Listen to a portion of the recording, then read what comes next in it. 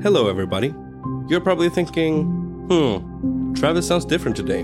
And yes, I'm currently getting over a slight cold from last week, and I'm actually not Travis. My name is Finner, and I'm currently interning with the amazing team here at Fool and Scholar Productions. And I'm here today to tell you about The Last City. In the climate-ravaged year of 2072, the city of Pura stands as a miraculous green haven. A geoengineered paradise that protects its fortunate residents from the global catastrophes of heat domes, fires, floods, and droughts. Demetria Lopez heads up Pura's public relations, tirelessly promoting the city's idyllic image. But when she stumbles upon a dark secret that, if exposed, would be the downfall of Pura's existence, she must decide who and what she is willing to protect. From Wondery, the makers of Academy and Dr. Death, The Last City stars actors like Ray Seahorn, Jeannie Torrado, and Maury Sterling. You can follow The Last City on the Wondery app or wherever you get your podcasts. You can binge all episodes of The Last City early and ad-free right now by joining Wondery Plus. A big thanks to Wondery for supporting shows like The White Vault. And now, on with the scheduled programming. Contained herein are the heresies of Radolf Burntwine, erstwhile monk turned traveling medical investigator. Join me as I uncover the blasphemous truth of a plague-ridden world, that ours is not a loving God, and we are not its favored children. The heresies of Radolf Burntwine, coming January 2nd, wherever podcasts are available.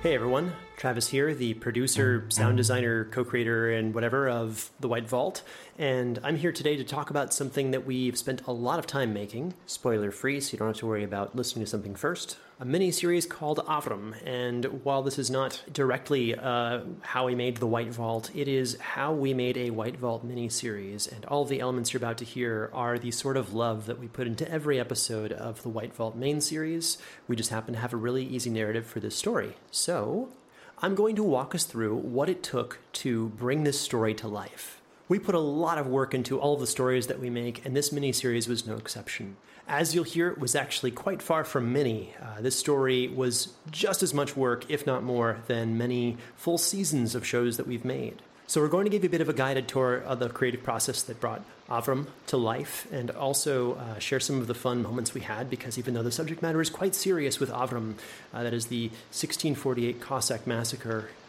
which is a very terrible moment in history, we did have a lot of fun making a story and working with a cast and crew to really bring it to life.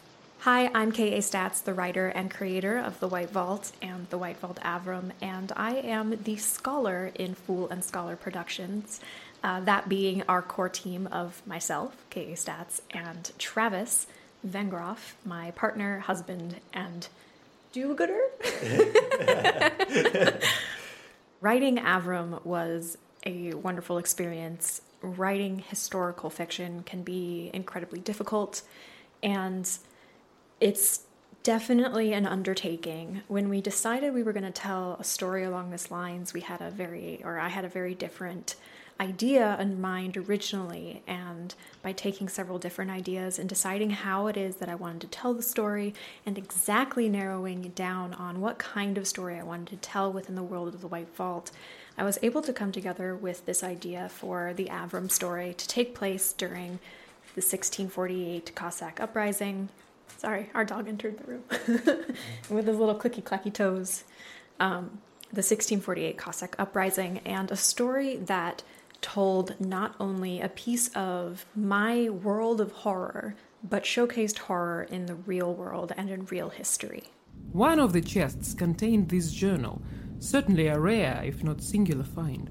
One of the things that was such a great help to us when we were creating the story and when I was writing it was that we got to have a cultural consultant who looked through everything that I had spent so much time writing to make sure that even if I had done as much research as I could possibly do, there are people who are always going to know more than what I can find out.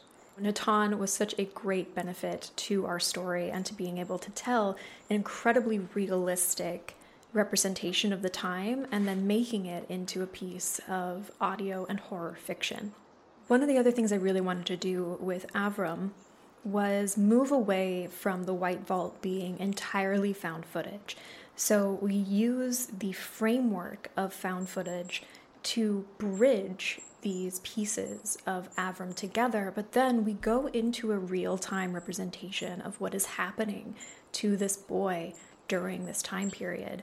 And it's a great way for me to introduce the core White Vault listenership to the White Vault without the braces and the box of found footage. I've really grown as a writer since I started the creation of the White Vault, 5 years ago now. So being able to tell the story in a different way is something that I couldn't have done back then. And I'm really happy that I had the opportunity to do so now with Avram. So one of the things I really enjoy about getting to write is I get to do research. I want to make sure that things are very, very accurate, down to strange things like weather patterns and which trees and fruits and plants are in bloom during this season. So when Avram and the other people in this group are talking about different foods that they're seeing, things that they can collect and eat, they're talking about actual plants that I looked up using scientific articles to make sure that they would be from that region during that time. They were historically documented as things people would have eaten, and they would be in season. And on top of that, when they talk about when the wind is blowing in a certain direction, where they can see smoke and where they can't see smoke, I also consulted actual wind and weather charts from the area to make sure that I wasn't magically making up this like northern wind or something. So that's also been one of those things that I absolutely enjoy creating. Maybe not so much a cultural consultant on that, but there were a lot of consulted papers on whether or not what I was writing made any sense. Yehuda's position as a local arrendator would have made them a well-off and learned Jewish family for the time. The journal takes a very drastic and upsetting turn over halfway through, starting at the page I have indicated for you to begin your examination. One of the most important parts about telling the story of Avram was that the story of the White Vault itself that's happening in this storyline is, depending on your viewpoint, possibly not the most horrifying thing happening in the story. The 1648 Cossack uprising terrorized entire villages, entire peoples in the area, and that's part of this real and true story and this true horror that happened during this time. And it's interesting to see this dynamic of inserting a false horror, so a fictional horror, on top of and into this reality. And in the end, you come out of it thinking, which part here was scarier? What did you think was scarier as a listener? And that might entirely come from whether or not you have any kind of attachment to this place and this historical event. And of course, I am incredibly lucky that when I'm done writing a story, I get to hand it off to my partner, and my husband, Travis, the producer, who takes my words and makes it into the absolutely flawless creation that you guys get to hear. No pressure. Okay, so production began with me getting the script and realizing I'd have to cast a bunch of voices who spoke a bunch of languages that I did not. And I did not know anyone who did speak these languages, like Ukrainian, like Yiddish, like Georgian. We looked far and wide to find this cast, and we put out a lot of all-calls all across the internet trying to find the right people. Hello, I'm Boris Bendiliani. I submitted your proposal because I speak English fluently. I'm a native Georgian speaker, and I think I can do this job very well. Thank you in advance. When you put out an all-call for people who are speaking different languages and you're asking for people who can speak Georgian, we got quite a few Americans who auditioned from Georgia or who have visited Georgia, the state. and they didn't fully understand what we were asking for, even though the opening line for the audition is this very non-Roman or English character-filled page. So it was quite interesting to see all the auditions we would get where people would use Google Translate and try to say these words. And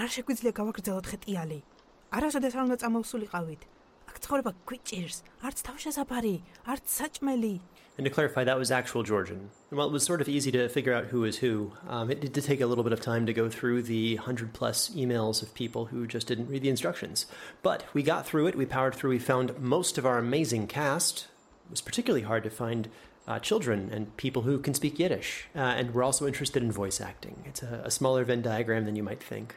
And many of our actors were first-time actors, which means they'd never intended to be actors. That we just found them as I do. They didn't reply to the auditions.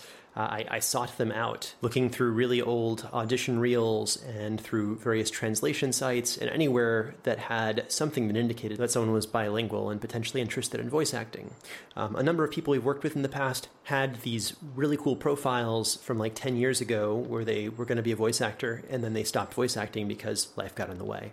And I have a habit of sort of finding these people and sending them invitations to be the leads on our shows. And now they were getting this weird email from this guy in America saying, not only we would like you to be the lead actor of our audio drama, but it's also largely in English. And some of our actors did not speak English very much. These individuals had maybe a lesson or two in middle school and hadn't really spoken it since.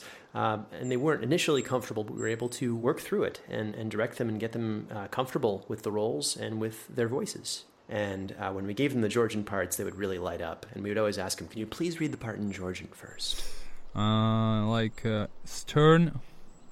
What does it mean? Stern. Okay. In Georgian, yes? შენ შეგიძლია უკანდაბრუნება ამჯობინო. მე შენ არ შეგაჩერებ. მაგრამ უკანდაბრუნებას ჩვენს გარეშე შე ვერასდროს ვერ შესძლებ. And you could just see it in their faces because we were doing Zoom calls. The actors had never gotten to speak their language as a character or seen their language on an American television show. And now suddenly they're the main character and they're getting to speak their native tongue. I should be fearful and angry also. ეს შეიძლება უფრო საფრთხო იყოს. რივკამ არ უნდა იცოდეს. ის ჩვენთან ერთად უნდა წამოვიდეს. So we were recording these really talented individuals, many whom had never acted before, but willing to give us a shot and did a fantastic job. Дорогая Вера, давно тебе не писала, но надеюсь, у тебя все в порядке. Another thing, one of our lead actors was the member of a guild, which required us to follow guild rules, which meant that we had very specific parameters on working with cast. So we had very limited access to actors, and as a result, we decided to live direct through Zoom, because we're in COVID and across the world. So we directed every single session, which was a new set of unique challenges for us. Many of you probably don't know this, but we usually don't direct our actors. We just let them read the script, give us a couple of takes, and edit it all together. So this was a completely new experience for us. I was alone in the studio. The director was remote. The engineer was remote. Really, really weird. Frankly, it was like being alone in a ghost town. Coughing is on my resume under special skills, by the way, so... My wife! It also led to some pretty funny moments during production of Yelena Shmulinson. Yelena Shmulinson. Yeah, it's very easy. I don't understand why people get so worried about it. We've got someone in Russia who's going to be reading it. Okay, well, then they're going to say Yelena Shmulinson. Hopefully not. And I did send this exact clip to our actor in Russia. Елена Шмулинсон. As Avram. No pressure. Yelena Shmulinson. And we were also generally recording with at least a 12-hour time zone difference. So as they were getting into the studio and getting to record at about, 10 in the morning, it's 10 in the evening my time, so I can't direct with full energy. It was quite an experience. So it was every night, I think from 10 to 2 in the morning, I would be recording someone for about a week. Our home is very far. That was too bad. Our home is very far. Wait, I still make an accent on we, right? Our home is very far. He may not want to come. It became very apparent that we needed someone for our leading role, Rivka, and we couldn't find an actual little girl that we could traumatize with this story. And I was talking with the person who helped translate the majority of the languages in the story, Lika Kushvila, and asked her if she could audition for one of the roles, because she'd been sending us audio files of her saying the lines, and she sounded really natural. She'd never acted before, didn't see herself as a voice actor. She was comfortable enough to send us an audition. We protected what is to come. I do. And did a wonderful job. He's my little brother now, and he promised to find me a way home. And now we have a way home, so he's coming. She also recorded the entire story in a single day, and about an hour and a half into the session, there was a power outage, and we lost everything that was recorded up till that point. It was tough, but she said she wanted to keep going. She wanted to just power through it, and she did a phenomenal job. I'll help you. I'm sure Jura will. I'll help you. Here's where my voice goes. I'll help you. I'm sure Jura will. Like, I need to be quiet here or not? Okay, gotcha. Okay. את יכולה לשמור את מה שהקלטנו עכשיו? And in addition to being phenomenal as Rivka, she speaks 4 languages. And our recording session, was actually not even in English. The engineer didn't speak English. My papa speaks Turkish and Apres and... Most of our sessions were actually like that, with the engineers speaking Russian or Hebrew or Korean. It was quite fun putting everything together, and it was very interesting arranging all these recording sessions around the world. Jura! What is Jura? Ah, its name. Okay. I just think that is like in Georgian ura, that means yay. And I thought maybe that. Okay, Jura. So there were also some cultural things that came up, different variations on words and names that wound up switching a lot of times as we were getting into pre-production. And it was very intentional and very specific, even down to the specific nature of how to spur a horse to action for the Cossacks and things of that nature, which proved to be quite comical at times. What, stopping a horse in Ukrainian? Yeah. Let me ask Elena just a second. Okay. Did you hear that? Oh, it is. I'm sorry. It's... That's what it is. So there's sound in it. Yeah. Okay. So, the horse sound. All right, so come back and remind me of it. What's this? Here. Ties wieder amul.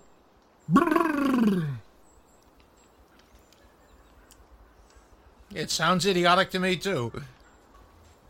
Say, you're not putting your face in the water and going... That's what it sounds like. The sound comes in this... Not from here, it's from two. Okay.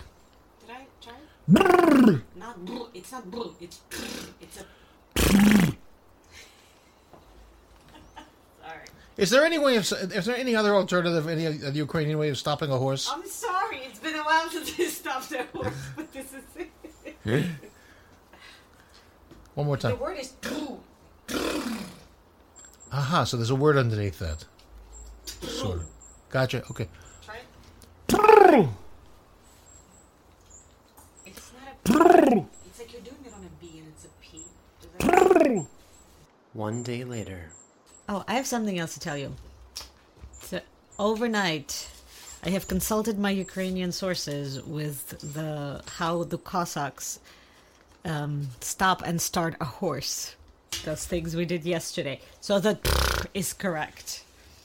But that was the funniest thing. But the go horsey go, whatever you call it, giddy up. We did it. What you have to say, the word is vyo. It's like VYO. So it sounds like, I'm gonna back away from the mic. So it sounds like vyo. So Alan can record it at home, because this was actually his version. I think he only recorded the pashla. And one of the other things that was unique about the show is that the story is actually quite personal to us. My ancestors did survive the events presented in the story. I know Yelena, who is the voice of Avram, had a similar experience with her family, and People take historical fiction that present very serious events very seriously, and rightly so, and that's acceptable and fine. Yelena, the lead actress, who was Avram, was fantastic throughout the entire process, but it was very important for us to get every element of the story right for a number of reasons, including personal ones, but especially the Yiddish. It's like somebody's going to spend the entire episode waiting for that tiny little thing that you can barely hear. I would not. No. Listen, you don't know about the Yiddish word. The Yiddish world is basically like that. If I make one mistake in any of this, there will be three people who would find my email and let me know about it. It is, even though it is entirely unimportant. Right. What do I know about your Jewish things? Yeah, I don't know how you live with yourself. So throughout this episode, you may have noticed a drastic difference in microphone quality. Another interesting element is that every microphone we recorded on was drastically different, and we had quite the challenge of making them all sound like they were in the same room, talking to each other without using any of the found footage tricks from our other shows. Okay, so we are on Ryusha, right? Our first word. And similarly, none of the actors were in the same room as each other. They were all recording separately, in isolation. Okay, Nemirov. Okay. So I'll give you 3 more takes on the screaming one. And then many of our actors really also enjoyed getting to do things like scream or yell. Yeah, like scream, not whispering and screaming, like actually scream. Yep. Sorry. You want me to scream ah or like ah like this, or what kind of scream are you searching for? But higher, right? Yeah, louder. Okay, yeah, I know. Okay. And while getting stabbed or hurt in real life is not very fun, it's quite a unique and interesting process as an actor. Okay. Oh, I'm stabbed. Okay. Before I speak? Oh, that's right. I didn't scream. Yeah, okay. Oh, and that's at the moment I'm being stabbed. That's why I'm screaming? Okay. And the scream is, again, because I'm being physically murdered. Yeah, unfortunately, I can't. Fortunately, I can't draw on life experience. So, okay. And after all the recording, we have all these pieces we have to put together, like a puzzle. You may want to stay here and stay away from us. Oh, there's crying. That's okay. So this is like the end. So one of the other big elements about Avram is the music. People have really enjoyed the introduction theme, so we're going to take a quick moment to explain how it sort of came into being. A few years ago, Brandon Boone wrote a theme song for The White Vault, which many of you are familiar with.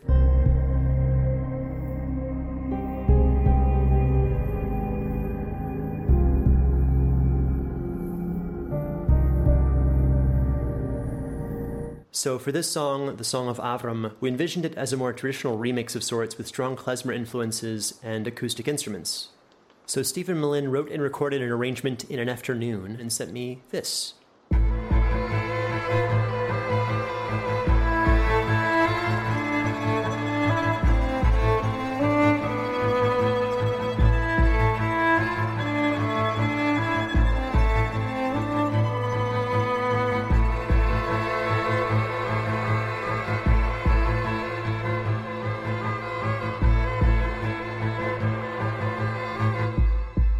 And I really liked many elements of it, but we wanted to change up the lead melody. So Stephen wrote and recorded a new lead violin part that afternoon.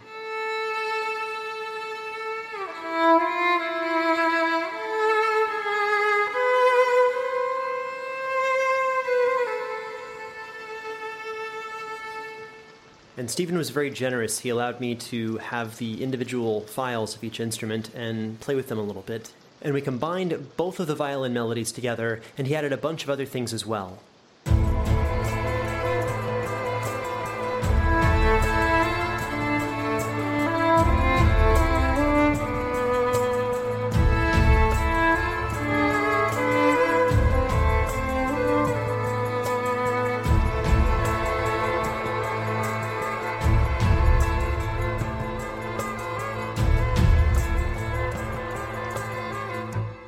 And with that final-ish arrangement, I added even a little bit more. Stephen was open to me adding accordion to it and doubling the lead melodies, and we got live cello, as you can hear.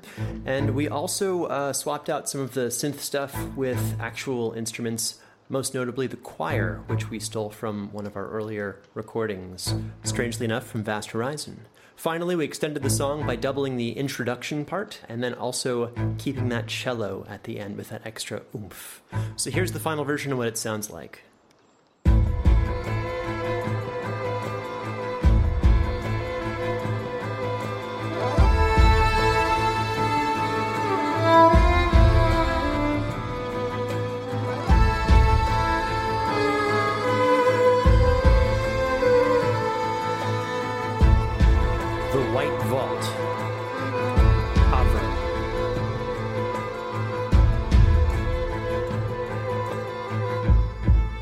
Episode number, title. So I'm going to pass this off to Dane Leonardson, who I work with on everything at this point. We worked with Dane a long time ago on Liberty, Critical Research, and he just recently joined our team full-time to create more complex soundscapes in every story that we bring to life. Dane joined us at the start of this project, and he has been involved for every episode of it. He's also the mixing engineer for Avram. I feel particularly lucky because I'm no longer alone in the world of editing and sound designing, but I've got someone to bounce ideas off of who I consider very much an equal and has a really great ear for things. I feel very strongly that the two of us create better work together than either one of us could create alone. And we're both particularly excited to work together on finishing up Season 5 of The White Vault. My name is Dane Leonardson, and I worked as the lead sound designer on White Vault Avram. It was an incredible project to take part in. It presented me with a number of challenges. One of the main focuses I had was ensuring that everything stayed as authentic as possible from start to finish, especially since Travis and Caitlin were able to land Israeli, Georgian, Ukrainian actors, etc., so realism was obviously a priority. And for me, finding the right nature sounds was my biggest hurdle. I spent hours just picking out animals specific to Ukraine. Red deer, wapiti, Eurasian hoopos, wolves,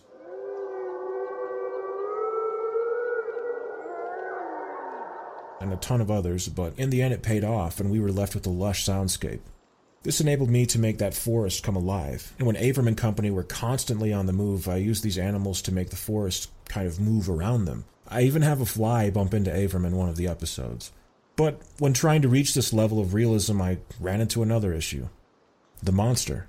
In a world that's so believable, it's hard not to go overboard with fiction elements and break the listener's immersion, so we distanced the monster to where it was always just over the hill or around the bend from Avram. But the terror it creates is always hot on your heels, which brings me to the action sequences. So the story takes place from the first-person perspective of Avram, so action scenes were tough to get right. We had massive armies attack on horseback, using mostly swords and the occasional muzzle-loaded guns that served as precursors to what we now call muskets. We had bullets zip past Avram's head and strike the person next to him. Crows constantly stalking Avram, hoping he would give up and provide them with a nice meal. Soldiers trampling through the forest looking for any escapees. Spoilers, skipping this audio. On top of all that, like I said previously, there was a monster breathing down their neck. No. This is also spoiler territory. We're going to skip this one. I'll never forget this project. It was an incredible experience for me, just helping make it. Avram caused me to not only grow as an engineer, but it took me on this amazing journey along the way. And I can't thank you guys enough for listening. I know there's plenty of entertainment to choose from. This story is deep and meaningful, and it sticks with you.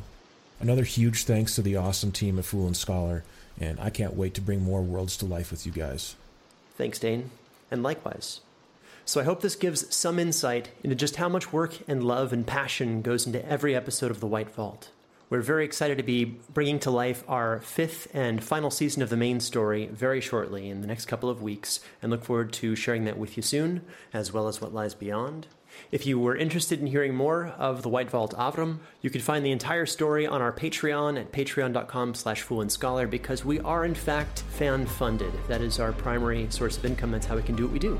So Dane and I will get back to work on The White Vault Season 5. Again, thank you so much for your support as listeners, as patrons, whatever you might be. We hope to bring even more stories like this to life in the future, and until then, travel is not advised.